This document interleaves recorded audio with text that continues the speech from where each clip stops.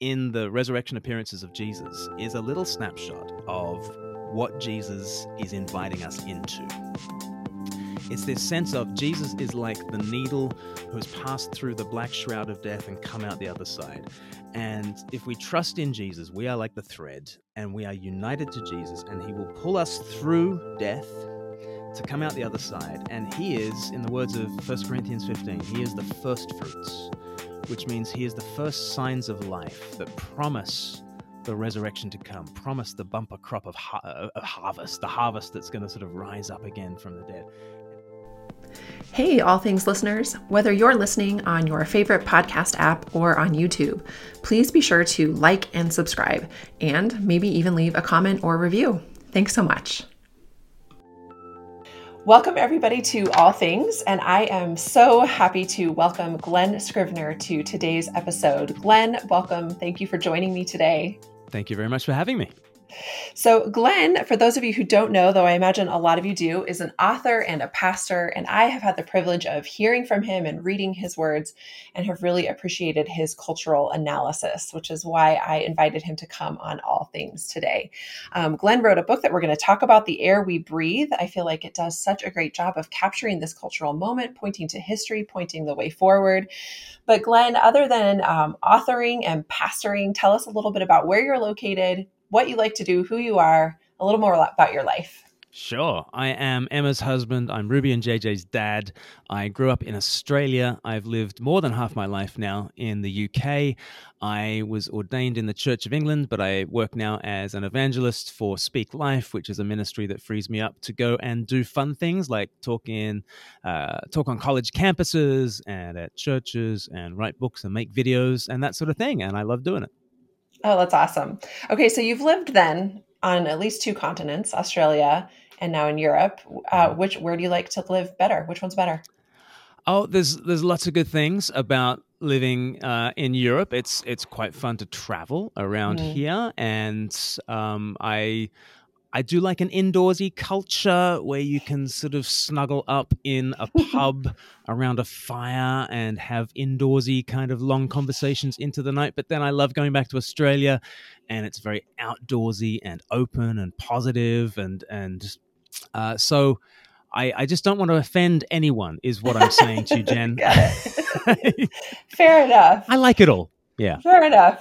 And how about the U.S.? You've spent some time here as traveling, I suppose. I think I've seen that online. Yeah, my dad lives in just near LA, and my sister used to live in Georgia, and so I've been to the US maybe a couple of dozen times. So yeah, love traveling to the US. I'm planning on doing it again at the end of this month, so that should be great. That's good. Where can you get the best coffee between the three places? Sydney, obviously. Sydney invented the flat white, and Australians are unduly proud of the fact that we have invented a kind of coffee, which really all it is just proportions.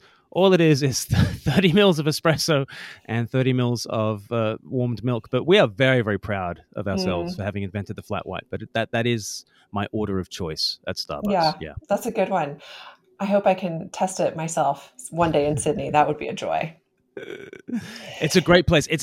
You'll have to like sell a kidney just to afford a coffee in Sydney. It's one of the most expensive places in the world to live, but it's so nice. I love it's kind of got that Manhattan feel, the Sydney Central Business District, but it's on a harbor, on one of the largest harbors in the world, and it's when the sun is shining, which is usually it just lights up like diamonds. And there's the Opera House and the Sydney Harbour Bridge, and it's my favorite place in the world. So come to Sydney. I will shout you a coffee. Yes, thank you. That's good. Man, you went from a sunny place to such a cloudy place. I know that's hard. I've lived in Europe, and that was hard for me. Eastbourne is called the Sunshine Coast here in England, which just goes to show you that everything is relative. My Australian family, they think it's hilarious because in Australia we have a Sunshine Coast. It's located about 5 kilometers from the center of the sun. You can hear your skin audibly crackling there. Not so in Eastbourne, but it's nice enough. Wow. Okay. Well, let's dive in. So, this episode is going to air the week after Easter. So, Mhm. presumably, most of our listeners have celebrated the resurrection of Jesus Christ. And why I wanted to have you on this particular week, Glenn, is because in your book, The Air We Breathe, you talk about the Jesus Revolution. I just appreciate that term. Now, it's funny because a movie has just come out with the same name, but I know that you wrote this book well Yeah. before the movie. So, what do you mean when you use Jesus Revolution throughout your book and when you talk about it? Yeah, it's not the Jesus Revolution did not begin in the 1970s. The Jesus Revolution um, is another name for Christianity. Because, in the words of historian Tom Holland, Christianity is the most disruptive, the most influential, and the most enduring revolution in human history. It has birthed the greatest sociological phenomenon the world has ever seen. That it has given rise to a movement that has upended our assumptions and our moral intuitions more than anything ever could. And it tells the story that is the most revolutionary story you could possibly tell. You've got the highest figure, Jesus Christ, descend to the lowest depths on the cross and then rise again to the highest heights in order to have a greater effect on more people for a longer duration than anything else possibly could. So you like to inhabit the Jesus story is to inhabit the most revolutionary story the world has ever heard, and it has in fact changed the world more than anything else ever could. So we tend to think of like religious people as being kind of stayed and dyed in the wool and conservative and backwards and just harking back to safer times, when in fact, when we're talking about the religion of Jesus, i.e. Christianity, when we're talking about his movement, we're talking about Yeah. something that is utterly revolutionary and is always churning up the world. As Mary said, in Luke chapter 1, he casts down princes from their thrones Mm. and he raises up the lowly. This is what God is always doing through his son Jesus, and so I'm very happy to be called a revolutionary. Yes, yes. Okay, well, I'm tracking with you and just saying amen in my heart as I hear what you're saying. But I would imagine when you share this message, even with probably believers, maybe nominal believers, maybe even mature believers, there's probably got to be some skepticism there. Like, really, Glenn, really a revolution, really the most pervasive, the most impactful religion or figure in history. I would imagine there's some healthy skepticism there. How do you approach that skepticism? Do you take it sort of one event or one example, or let's explore that? Say I'm a skeptic. Let's explore it a little bit more. Where would you like to go with that? One thing I can do is just ask the skeptic to articulate what their skepticism is. Like when I say the word Christianity, what springs to mind? Why are you skeptical of Jesus and his movement? And usually, what people will come up with are a list of adjectives, and they'll say things like, "The trouble with Christianity is it is unequal, cruel, coercive, unenlightened, anti-science, restrictive, and regressive." They'll come up with those kinds of adjectives, but I haven't plucked those 7 adjectives at random. Um, those are actually the opposites of a whole bunch of virtues that I think Christianity has brought to the world. So whereas we see Christianity as being unequal, actually I think it's equality that Christianity has brought to the world. Rather than being cruel, I think Christianity has brought the value of compassion to the fore. Rather than being coercive, I think Christianity has established consent in our moral imaginations. Instead of being unenlightened, I think Christianity has brought enlightenment. Instead of being anti science, I think Christianity actually birthed the modern scientific movement. Instead of being restrictive, I think abolition of the slave trade was a profoundly Christian movement. And instead of being regressive, I think the idea of progress has been given to us in the biblical worldview. And so, even as people criticize Christianity, they cannot help but testify to these transcendent values. And my friends, they don't tend to think, my skeptical friends, they don't tend to think that they have transcendent values.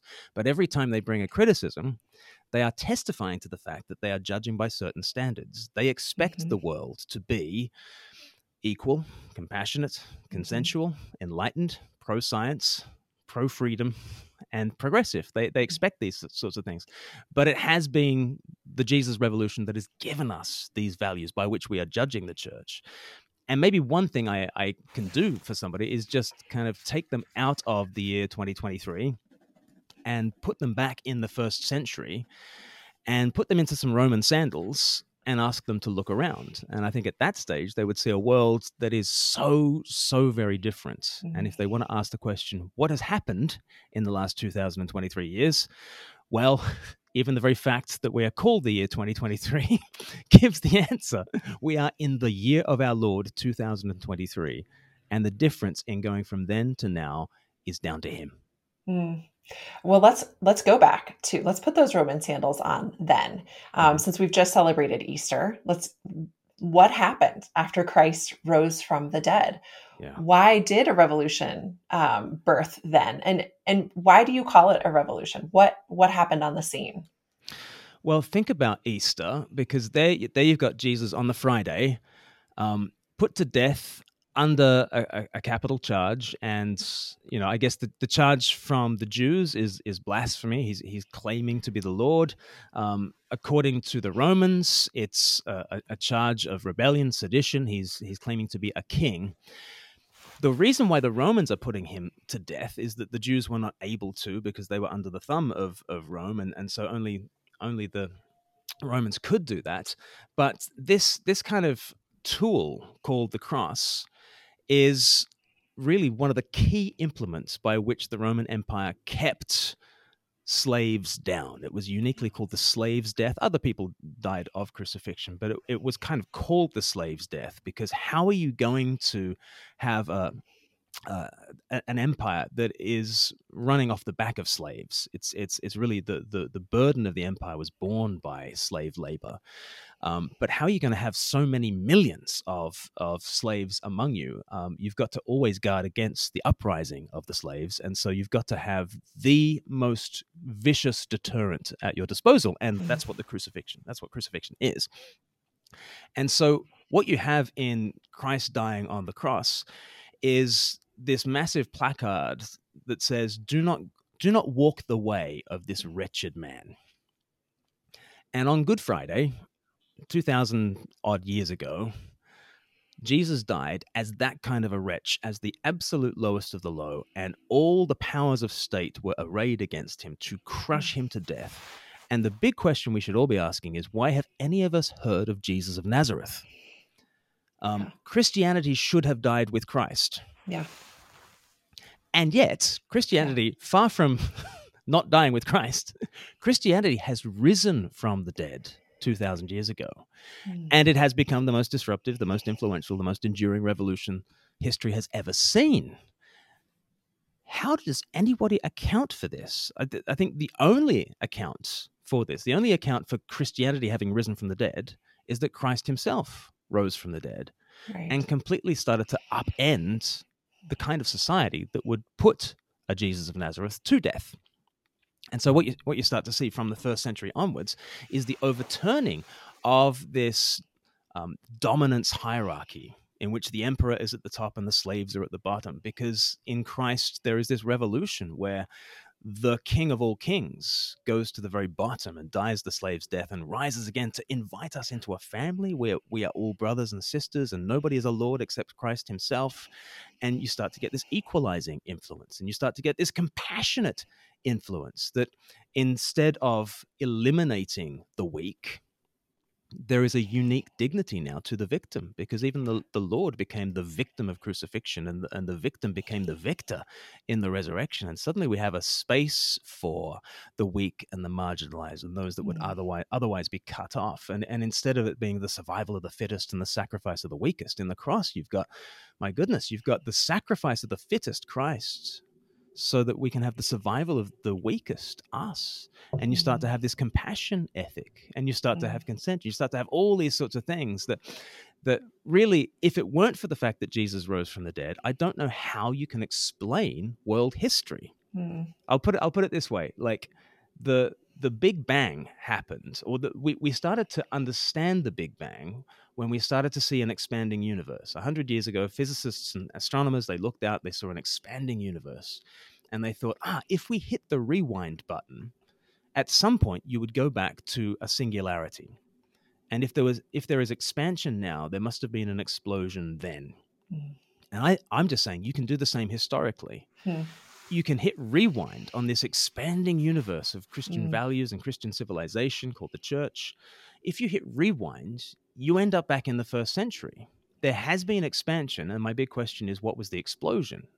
And I happen to believe, along with other Christians around the world, the explosion was Christ did indeed rise again from the dead, just as he predicted, just as the Old Testament predicted. And Mm-hmm. that gives me an extra explanation for the expansion that has happened in this world. So for me, the belief in Easter, the belief in the resurrection, is not one more improbability that I happen to believe. It's actually the explanation for what would otherwise be completely improbable and inexplicable. So Yeah. that explosion at Easter Mm. was the beginning point of this revolution. So good.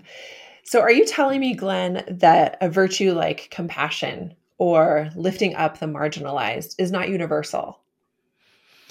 I'm saying the reason why we see it as a value that is worthy of detecting in all kinds of societies, and it exists in all kinds of societies. Mm. The reason why we detect it and see it for being this exceptionally virtuous moral value Mm.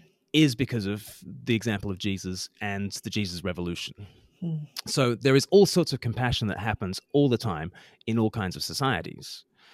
But the moral framework that you need in order to look at examples of lifting up the weak and the marginalized and to see that as absolutely virtuous and the highest moral good, you need to look at the world through Mm. certain goggles, because nature itself does not teach you to look after the weak, Right. right? Nature itself is driven by the survival of the fittest and therefore the sacrifice of the weakest. So nature is not telling you that it's a moral virtue. I mean, you might choose to look after the weak and the marginalized, but that might not help your tribe survive. What might help your tribe to survive is to eliminate the weak so that you can become stronger together. Mm. So there are always examples of compassion. There's always examples of kindness that we can find. Yeah. What I would ask people to do is notice why we are looking for compassion and why we are assuming that compassion is an unquestioned moral good. Mm-hmm. Because I think it was Jesus that has taught, through what's the Hebrew Bible that taught us this, and then Christ sort of takes the message to Israel, and Israel kind of bursts the banks of Old Testament ethnicity and floods the world with this new Jesus movement, which takes the Hebrew scriptures and applies them now to the nations. And so now in the Jesus Revolution, what you've got is a unique place for compassion, a unique place for forgiveness, a unique place for lifting up the weak and the marginalized and the lowly. Other people are always able to do it, which is why Jesus, when he told his great story about compassion, the Good Samaritan, puts an ethnic outsider in the role of the protagonist, right? It's the Samaritan that's good. Mm-hmm. So can people from beyond, the people of God show great compassion? Oh, absolutely. Jesus taught us Sure. that. Sure. Absolutely they can. But why is it that we so prize the action of that Samaritan as good and as Mm-hmm. like this transcendent good? Mm-hmm. It's because of the example of Christ, and it's because the Jesus Revolution has taught us to see compassion in that way. Yeah, that's really helpful. And I feel like it's something that, I don't know, I would encourage people to grab your book or listen to your voice on podcasts and stuff, because what you say is that we have been so impacted by the way of Christ that it is, as the title says, the air we breathe. So we don't even really notice it. I mean, the reason we value freedom, progress, equality, compassion, consent, what a buzzword for our day. The reason we care about these things is because we have this is in our cultural DNA, and it has so infiltrated the way we think and the way we talk about what really matters. And yet, if you aren't taught to sort of look for it in the ways that you're saying, I think we can assume, well, this is just who I am. I was born caring about these things. I was born with these values. This is what everybody values. But having traveled the world as you have and as I have, we know that not these things aren't valued everywhere. The lifting up the lowly is not necessarily a value. Consent is not necessarily a value. And we are the benefactors of the Jesus revolution, having been, seeped down through generations. Right. Right. Exactly. It's not natural or obvious or universal Mm, to think that the lifting up of the weak is the most virtuous thing you could possibly do. yeah. And so, like, when people say, "Oh, look at this culture here, it has a place for compassion. See, isn't that good?" Um, I have absolutely no objection to that, and in many ways, whatever culture that is that people point to and say, "Isn't that a good thing?" I can say, "What a great example to us all. We should be more like that."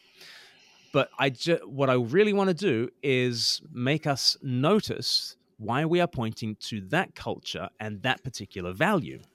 Why are we not pointing back to the Spartans and Hmm. their cultural virtue that was cruelty, right? And Right. and they would practice infanticide, just like pretty much every ancient civilization would practice infanticide, the killing of offspring who you deem to be less valuable, whether that's because they're disabled or far more, it was little girls that they would expose and cause to die rather than little boys. And in Sparta, they would put every single infant through their paces to see if they were strong and worthy of becoming a Spartan soldier. And if they weren't, then they would absolutely throw them down wells and that sort of. And the cruelty of Sparta was a virtue, and they didn't see compassion as a virtue. They saw Hmm. compassion as a weakness. Right. Now, why is it that we will look to one culture that prizes compassion and say, "Oh, they're good," and we look at the Spartans and say, "Oh, they're bad"? What is it that stands above the compassionate culture and the cruel culture and says that one is better than the other? It Hmm. seems that actually in the West, we have a sense of compassion being this superordinate value, this transcendent value that's high up above, and it can say, "Oh, no, we say yes to compassion and no to cruelty." What is it that it's taught us that? And what is it that makes us think that that is natural, obvious, or universal? I'd say it's the fact that we've grown up from within the Jesus revolution. Yeah, yeah. I also really appreciate, and I know that you interact with Tom Holland quite a bit, and his book Dominion really helped me open my eyes to this reality. So that'd be another work I would definitely recommend Yes. our listeners to turn to. But can we take this down maybe a specific path? I write a lot about women's issues in the church and secular culture. A lot of my listeners are women. Let's talk about that, because I think that the perception in secular culture right now is that the church is bad for women, or the church, mistreats women. There's Me Too and Church Too. The Mm. perception is that secular society mistreats women. I think I hold that opinion by and large. Um, but the perception, again, that the church, or that Christianity is against women, the Bible is against women. Mm. Let's just talk about women's issues from 2023 back to the time of Christ. What do you say to the woman who says, "You want me to turn to Jesus? Well, his book, his way, his religion diminishes my value, does away Mm. with my value." Mm. I might share the story of Louise Perry, for instance. So we've interviewed her on our channel here at Speak Life. She's a really interesting feminist. She might describe herself as a materialist feminist, Mhm. perhaps a post-liberal feminist. She describes herself in lots of different ways, but she does describe herself as a feminist. And she's just gone on this journey in the last 10 years or so, in which she spent a lot of her 20s working in a rape crisis center, which taught her that our culture is speaking out both sides of its mouth when it's talking about sex. Because on the one hand, our culture says sex is absolutely nothing, it's a leisure activity. And at the same time, we say that sexual abuse is the worst kind of assault on a person it's possible to commit, right? And Louise Perry started to ask herself, well, which is it? Is it like a leisure activity? Well, like if a leisure activity goes wrong, you just give it a 1-star review. But when sex goes wrong, it feels like been a violation, there's a desecration, there's something sacred about sex. and that starts to interest her. And then lots of issues about the trans lobby sort of came in this rape crisis center where she was, and she started to think to herself, no, I think gender is real. I don't think it's interchangeable in that sense. And then the Me Too movement um, really got going, and she read Tom Holland's Dominion that you just mentioned then. And Tom Holland, at the end of Dominion, kind of says, isn't it interesting that Harvey Weinstein in our culture is a moral monster when if he had lived in Roman days, he would have been, who knows, like a senator probably. And the crimes of a Harvey Weinstein would be utterly invisible to an ancient person.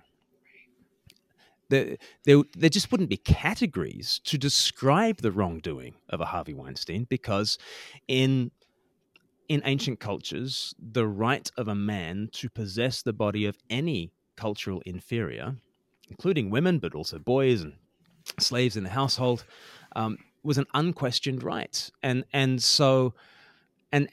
sex wasn't really that big of a deal for ancient peoples, and power structures were such that, well, of course, if you have more power than somebody, then you should exploit them. Like the idea that you should serve them or protect them because they are weaker is absolutely not a natural thought for the vast majority of humankind. The Me Too movement is a profoundly Christian movement. Yeah. So said Tom Holland. Yeah. Louise Perry cottons on, and she's like, he's right. Mm-hmm. Where do we get all this stuff from, if not from Christianity? And she's just written a book called The Case Against the Sexual Revolution, Mm-hmm.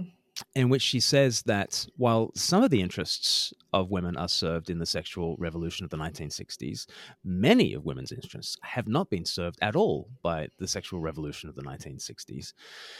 And that instead, we need a much richer vision for who humans are. And when she came onto our channel here, I was sort of asking her about the equality of the sexes and things like that. And she absolutely said, oh, look, this all comes from Christianity. The idea that men and women are equal comes absolutely from Christianity. The idea that whatever strength differentials there are between peoples, and on average, there are significant strength differentials in upper body strength between men and women. It's Christianity that gives us the idea, therefore, men should use whatever strength they have in order to serve and protect, and never to exploit those who don't have that same upper body strength, etc. Where do we get the idea that sex is significant? Where do we get the idea that bodies are more like temples than playgrounds, which is what you need if you're going to have a Me Too movement? Where do we get the idea that power is to be used to serve rather than to dominate? Where do we get the idea that strength is to be used to serve? It's all come from Christianity. Now, does that mean that the church has never been misogynistic or patriarchal in the worst sense of that word?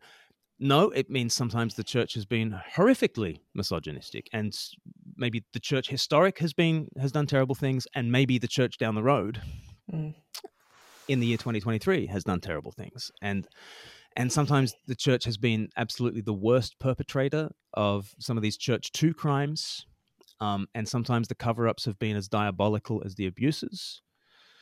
And none of this is to say that the church is particularly good at upholding the values of equality, compassion, and consent. But at some stage, you've got to ask, where do these values of equality, compassion, and consent come from? And it's not because the church is very good at this, and the church always needs to be reforming and always needs to get better at this stuff. But it's because there is Christ who stands above these values. There's Christ who stands above the church and embodying the kind of compassion that we all need to believe in. And he judges Christians as the diabolical sinners that we are and can be when we fail at these values. But he is the one who actually gives us these values. And so if we really want to have a problem with church abuse, if we really want to have a problem with misogyny, I would invite people to draw closer to Jesus, because I think he makes sense of those intuitions. Yeah. Wow. Thank you so much. I actually have heard Louise Perry as well. I haven't read the book yet. I need to get my hands on it, but I've heard her on a handful of different podcasts and just really appreciate her perspective and Yeah. knowing that she is not yet a believer. At least the last I heard from her on a podcast was that she's not yet a Christian, and yet she could zoom back and see the abuse that she was seeing in this rape center and where it came from and how to move toward and minister to women. And her eyes were sort of opened to the Jesus revolution, as you call it, which I think is so helpful. Well, again, it's the week after Easter. Glenn, can you leave us with a parting word? I wish we could continue talking. There's so much more to be said. I want all of our listeners to grab The Air We Breathe, and there will be a link to it in the show notes. But get a copy because this is a worthwhile conversation and needed perspective for our day as we seek to be salt and light. But Glenn, would you leave us with just some gospel hope, a parting word, a post-Easter message for all of the listeners to go forth from this episode? I love the post-Easter appearances of Jesus. And so I would encourage people to have a look at the Gospels and just read from Easter Sunday forwards. Because what I think you get in the resurrection appearances of Jesus is a little snapshot of what Jesus is inviting us into. It's this sense of Jesus is like the needle who has passed through the black shroud of death and come out the other side. And if we trust in Jesus, we are like the thread and we are united to Jesus, and he will pull us through death to come out the other side. And he is, in the words of 1 Corinthians 15, he is the first fruits, which means he is the first signs of life that promise the resurrection to come, promise the bumper crop of harvest, the harvest that's going to sort of rise up again from the dead. And so what we see Jesus doing in those post-resurrection appearances is a foretaste of the new creation that's coming. And so what does he do? He goes for long country walks with his friends. He meals long into the night, talking about the stuff that really matters. There's tear-filled reunions. There's barbecues on the beach. There's fishing with your friends. There's feasting and grace and Jesus, our battle-scarred brother, face to face. And you think to yourself, as you read those post-resurrection appearances, that's the life. Yeah. You know, whenever I read about Jesus on the road to Emmaus, or Jesus fishing with his friends, or gathered around a fire, talking about the things that really matter, having those tear-filled reunions, I just think to myself, that's the life. And the Bible says, yeah, that's eternal life. That is what Easter is all about. That is what Easter has pioneered for us. Life beyond the dead is embodied, physical, feasting joy. Oh, wow. Amen. Well, I couldn't have asked for a more hopeful word, Glenn. Thank you so much for sending us out with that. And thank you for joining us on All Things. Absolute pleasure. Thank you. And thank you everybody else for tuning in. We really appreciate you listening. Happy Easter. Hey, thanks so much for listening to All Things, where we look at current events and cultural trends through a Christian lens. All things were created through Jesus and for Jesus, so we're seeking to apply his word to what's happening here and now.